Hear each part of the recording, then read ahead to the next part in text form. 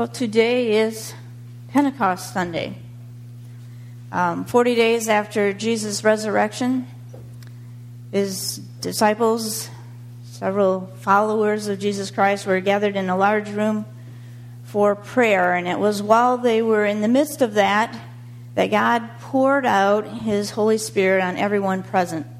There was the sound of blowing wind, rushing wind that shook the building. There were tongues of fire that came down and was lighting on each person. It was phenomenal. And a very audible, visible outpouring of God's Spirit. And it attracted a crowd.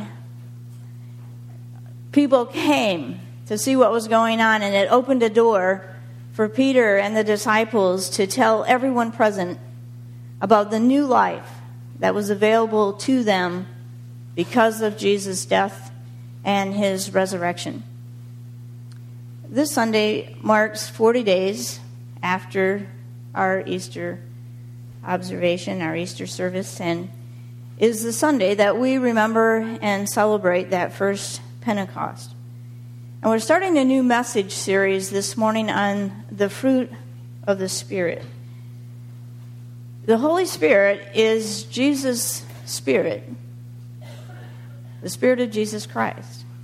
And everyone who puts their faith in Jesus to rescue them from death, to give them eternal life, everyone who asks Jesus into their life as Savior and Lord is given his Spirit. Not in the dramatic, room-shaking kind of way that they saw at Pentecost, but in just as real a way. His Holy Spirit abides in you, comes to live in you, and there are three major benefits or outcomes of that happening. If you want to pull out your message notes, we're going to look at those, and this is just kind of by way of introduction to this series, but the first thing is we receive new life and a new nature. Jesus now lives in you. His life is never going to end. He died, and behold, he lives forevermore, like it says in the book of Revelation. He's never going to die again. And his life in us is a guarantee that we have eternal life. And that's what's represented in our baptism. It's a living picture we're putting on display, especially when we do baptism by immersion. Just as Christ died and was laid into the tomb and then rose again on Sunday, our act of baptism, in our baptism, we're acting out our death and resurrection. It symbolizes our dying, being laid down in death, and our rising again. It's a beautiful picture of what Christ has done in us and for us. Here's a couple of scriptures for that. Romans 6:4. For we died and we were buried with Christ in baptism. And just as Christ was raised from the dead by the glorious power of the Father, now we also may live new lives. That's the outcome of having his Spirit in us. Colossians 2:12, for when we were baptized, you were buried with Christ, and in baptism you were also raised with Christ. And you're given a new nature, a new life that's never going to end. And I want to kind of bring us back to the bulletin and the announcement that I skipped this morning. On July 7th, we're going to have a picnic together with Bellevue, but we're going to worship together, have a joint worship service at Randy and Linda Busick's home. We can get the information, address, and stuff for that later, but they have a pool there. So we're going to have worship together. I'll bring a short message, and then we're going to have a baptism service. So that if anyone has not been baptized and would like to be baptized by immersion, I would invite you to that, to participate in that part of it. And then we're going to have an opportunity. They've got an in-ground pool, so regardless of your age, there's steps. You can walk right down into the water. So there'll be opportunity to reaffirm your baptism. Many people were baptized as babies, and they don't remember it. And this is opportunity to affirm that and say, yes, I'm claiming that for myself. There may be some of you who were baptized early in life and then during college or something went and lived a life that was far off from God, and now you're back and you want to reaffirm that and your commitment to Christ. So there's opportunity to do that. And the more that I talk about this and pray about it, I just feel in my spirit that God is going to do something amazing that day.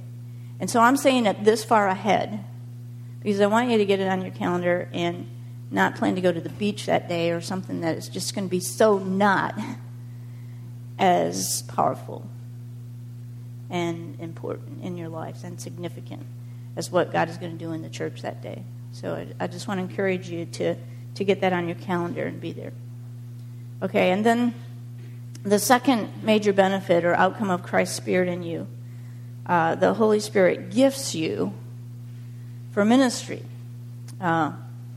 Again, the Holy Spirit is Jesus' Spirit in us. And one of the outcomes is that He will manifest Himself. He will show His presence in your life by supernaturally enabling you to do things with excellence or beyond your own ability to do that. And He gifts you or empowers you with these special abilities. Now, I think this is amazing. Jesus Christ created you. He knows you completely. He knows how you're wired. He knows what your passions are, what you love to do, what you're created to do. And so then He gifts you. He's living in you. He gives you His power to do some things beyond your own ability to do them.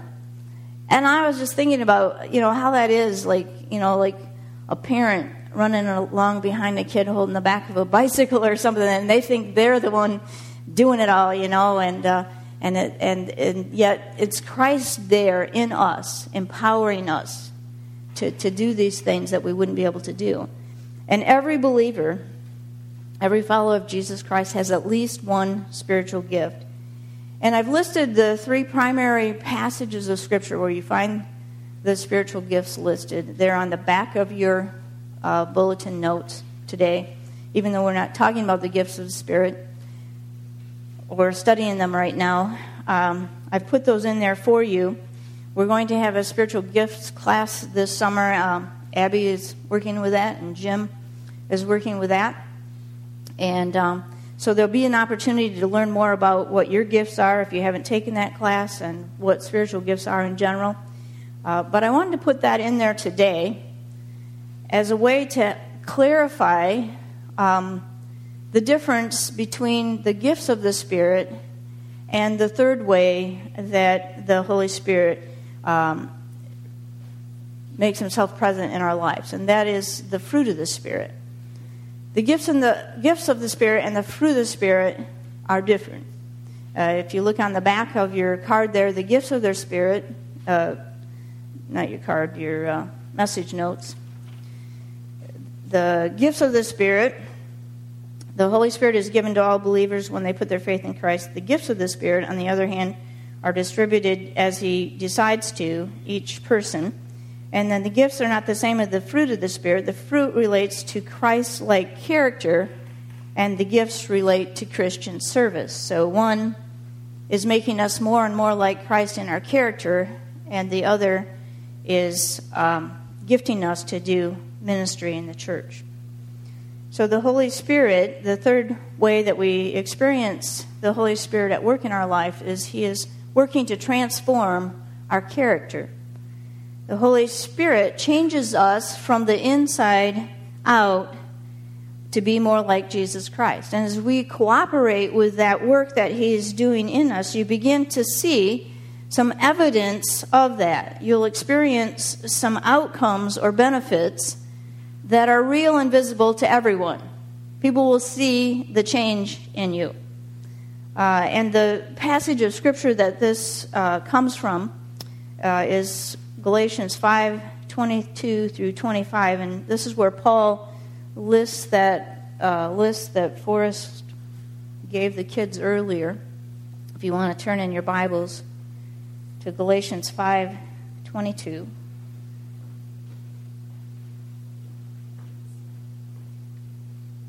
Oh, okay. All right.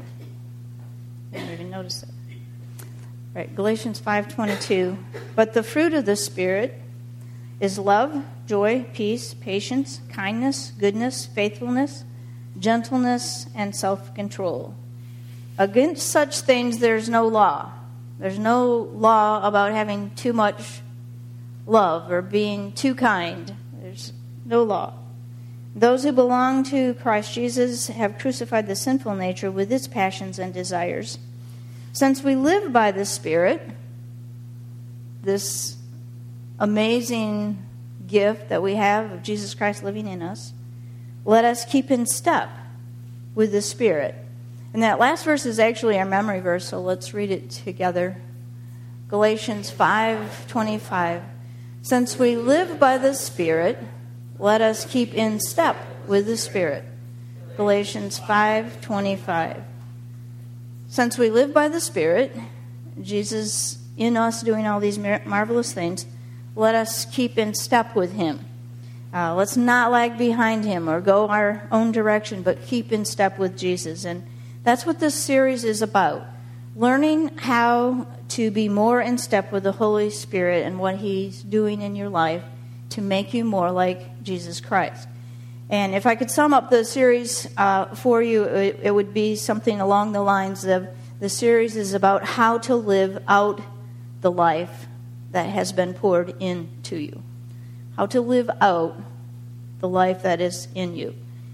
And we're going to be looking at each of the fruit and the evidences of Jesus' life in you, which Paul lists here in verses 22 and 23. Over the course of the summer, and we'll take breaks when I'm on vacation and for the baptism Sunday and things like that. And in your bulletin, you'll find a question there. It says, which of these fruit would you like to be more evident in your life? Which of these would you like to experience more fully? Kind of think about that, and I would encourage you to write it down, because there's something about writing something down that raises the level of our intentionality and our commitment. And then come and hear those messages. Pray about those things. Do a Bible study on that fruit or whatever. But today we're starting where Paul started in his list, and we're looking at the fruit of love. And Paul begins his list with love because if you get this right, all the other fruit will follow.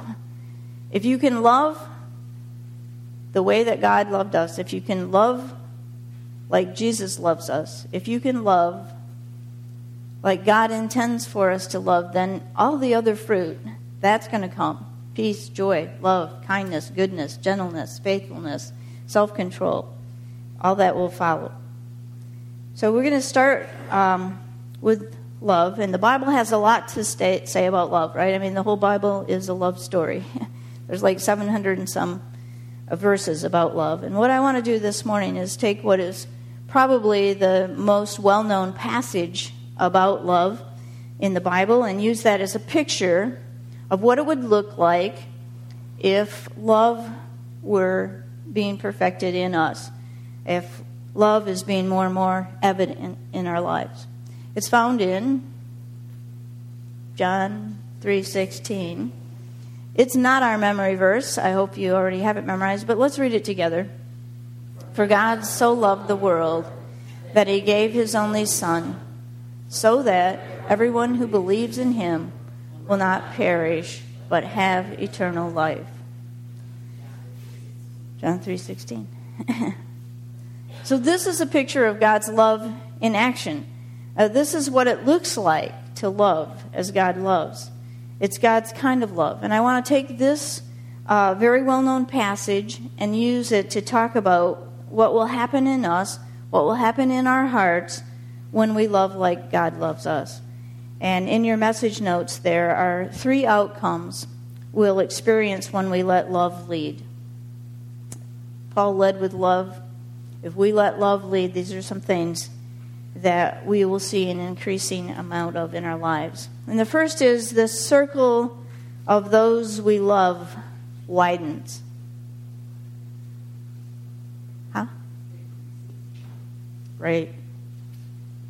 I have widens down. I don't know where the blank is. Is it on widens or increases? But it's the same thing. It gets bigger.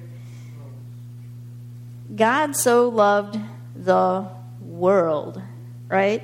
Not one corner of the world, not one group of people, not one color of people, not one economic class of people, not one group called people like us, not just me, not my family, not my church, not just my church. God so loved the world. Very big circle. When Jesus has his way in our hearts, his love permeates our lives, and that love will move us outside of our comfort zone toward people, to include people who we would not have normally loved. And the circle of those that we are called to care for and share the gospel with expands. It gets bigger. It gets wider. It increases. Jesus came to give new life to everyone. He was extravagant with his love. He threw open the door to all kinds of people to enter into life with him. He included everyone in his invitation. So much so that it got the religious leaders angry with him, offended by it. They were offended by the extravagance of his love.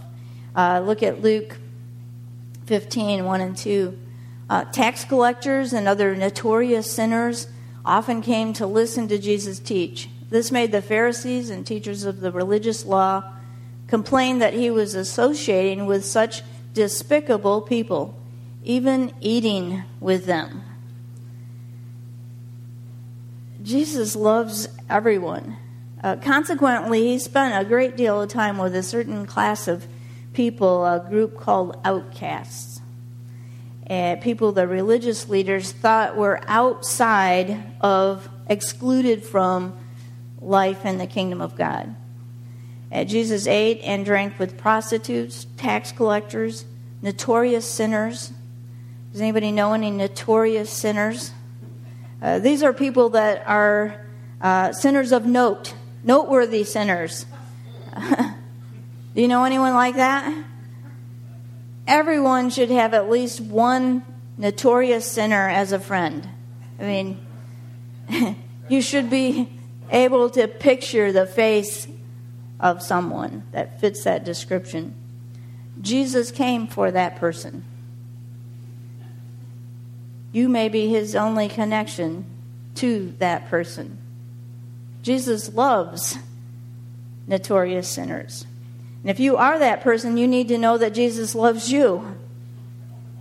God loves you. There is nothing that you have ever done that will make him love you less, because he loves you because of who he is, not because of who you are or were. Jesus drew the circle wide of those who were invited into the kingdom. And when you are in step with Jesus and love others like Jesus loves, you will find yourself drawing an increasingly larger circle of people that you include and are called to love and to serve. God is a sending God. He is. He sends us on mission in the world. Jesus told his disciples, "You're going to be my witnesses in Jerusalem, Judea, Samaria, to the ends of the world," an ever-widening circle. And then after his ascension, they stayed in Jerusalem. It was comfortable in Jerusalem. They liked it in Jerusalem. They were all there together in Jerusalem, listening to the teachers teach and having meals together, potlucks. You know, it was great. And then James lost his head. Stephen was stoned. And persecution drove the Christians out of Jerusalem to Judea, Samaria, to the ends of the earth. And the circle got wider. And Jesus' Spirit living in us will compel us to widen the circle, to draw the circle wide and take us out of our comfort zone. And the church for many years has been comfortable in our churches. People came to us in the 50s and 60s. I mean, the churches were packed. We didn't have to go out. The culture is changing. And if churches are going to have any impact, if they're going to continue to fulfill the mission of making disciples, we have to move beyond our walls to widen our circles of influence. Forrest and I went down to the Free Store. They've gotten in there. They've started to do some work. So after school, he wanted to see what they had gotten done. So we went down there. We were unlocking the door. Some people came out of the bar, and they were kind of, staring at us and looking at us like, "What are you doing?" And I just felt really uncomfortable, like I was invading their space. And to draw the circle wide, it will take us out of our comfort zone. And what the church has done for many years is to stay in our comfort zone and expect people to leave their comfort zone to come into our comfort zone. And God compels us to leave our comfort zone and take the gospel message to where they are. I'm excited about the Free Store and other opportunities that God is and is going to open up to us to widen the circle, to make the love of God visible to others. Jesus' Spirit living in us will enable us to love an ever-widening circle of people and to love an ever-widening set of circumstances. Jesus' love is extravagant. It's love that chooses to love when we don't have reason to love. It's loving our enemies. It's loving when the other person doesn't deserve love. It's loving when it's not convenient. I was going to watch a show tonight. I was going to the game. Jesus' love in us widens our circle of who we love and when we choose to love. And then the second outcome of letting love lead is we'll be compelled to action. We're compelled to act. God so loved the world, He gave His Son. When we were separated from God and unable to save ourselves, God put love in action and sent His Son to do for us what we couldn't do for ourselves. He came on a rescue mission. And love can't sit idly by when it sees a need, whether it's spiritual or physical or material.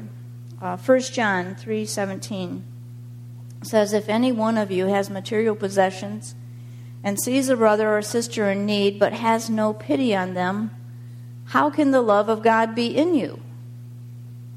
In other words, the love of God is a love that is full of mercy and compassion and pity. So if you see something and you don't respond to it, you don't act, there's no action in your love, how can the love of God be in you? John said that, I didn't. How can the love be in you if you don't respond? And that's one thing I love about this church is you just take such good care of people in your church. When you see needs, the Fazoli dinner, everything. This is a church that lets the love of God show through them. God was compelled by love to act, even when it took great sacrifice. Love acts, and His love will move us to action in all kinds of ways. And it causes us to forgive when we don't want to forgive. It's a love that causes us to respond peacefully instead of with an insult. Dirty Harry works a lot better when it says, make my day, That's what we want to do.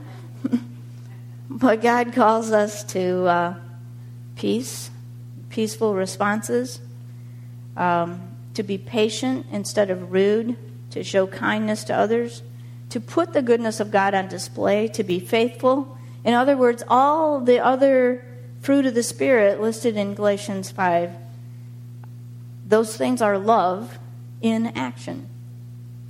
Paul gives us another picture in 1 Corinthians 13. Love is patient. Love is kind. It does not envy. You can put your name in here, by the way. It does not boast. It is not proud. It does not dishonor others. It's not self-seeking. It's not easily angered. It keeps no record of wrongs. Love does not delight in evil, but rejoices with the truth. It always protects, always trusts, always hopes, always perseveres. Love never fails. That's love in action. Because God put His love in action and sent His Son to die for us, we have eternal life. But we are also recipients of a better life right now. And we're called to actions that make that life visible and available to others. The fruit of the Spirit is love. When the Spirit of God is in you, He compels you to act, to do something about the spiritual, physical, emotional, relational needs around us. And then the third thing, when we let God's love lead, God's purposes become our priorities. God's purposes become our priorities. The Holy Spirit enables us to love the things that God loves and make what matters to God a priority in our own lives. Let's look at John 3:16 again. For God so loved the world that He gave His only Son, so that everyone who believes in Him will not perish, but have eternal life. There's a so that in there. God has a purpose for sending His Son. And when we are in step with the Holy Spirit and what He's doing in our lives, we discover that our priorities change. We make a priority of the things that lead others towards life in Christ. We begin to love the things that God loves and put our time and energy and resources into the things that matter to God. We give up some of our time so that others can come to know Christ. We put our offerings in the offering plate so that other people will know and love Jesus, and so that people get fed. And we go out of our way to have Fazoli dinners so that missionaries can be sent around the world. And all these things that we do so that we can glorify God with our lives. And I just want to point out that the thing is, most of us already let love lead. I mean, it's just so natural to do that. Our natural tendency is to follow our hearts, to follow after the things that we love. The problem is our priorities and the things that we choose to love and pursue aren't always the things that matter most to God. Our priorities can get messed up. We get tricked into letting sports and our love of our work or hobbies or money take priority over things that really matter. When God's love is leading, we find ourselves loving the things that God loves most and making those a priority in our life. What matters to God most? What is that? God. God loves people, right? People. Healthy relationships within the church that make God's love attractive to people. I mean, that was one of the things about the early church was people didn't get it. Why do they love each other so much? That's what was so different about the church and attracted so many people to it. People, healthy relationships, marriages that are loving, that make the love of Jesus Christ for the church visible to others. People getting connected to God so that they can spend eternity with Him. People being fed and clothed and visited when they have a need. The love that is the fruit of the Spirit at work in us is other-centered, not me-centered. and it puts God, His purposes, and other people first.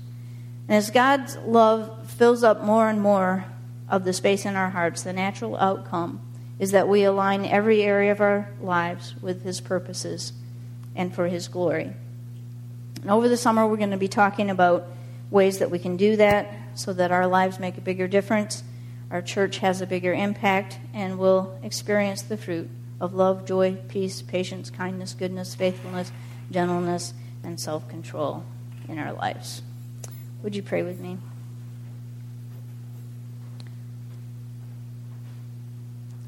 Loving God, we thank you that you didn't leave us to do this on our own.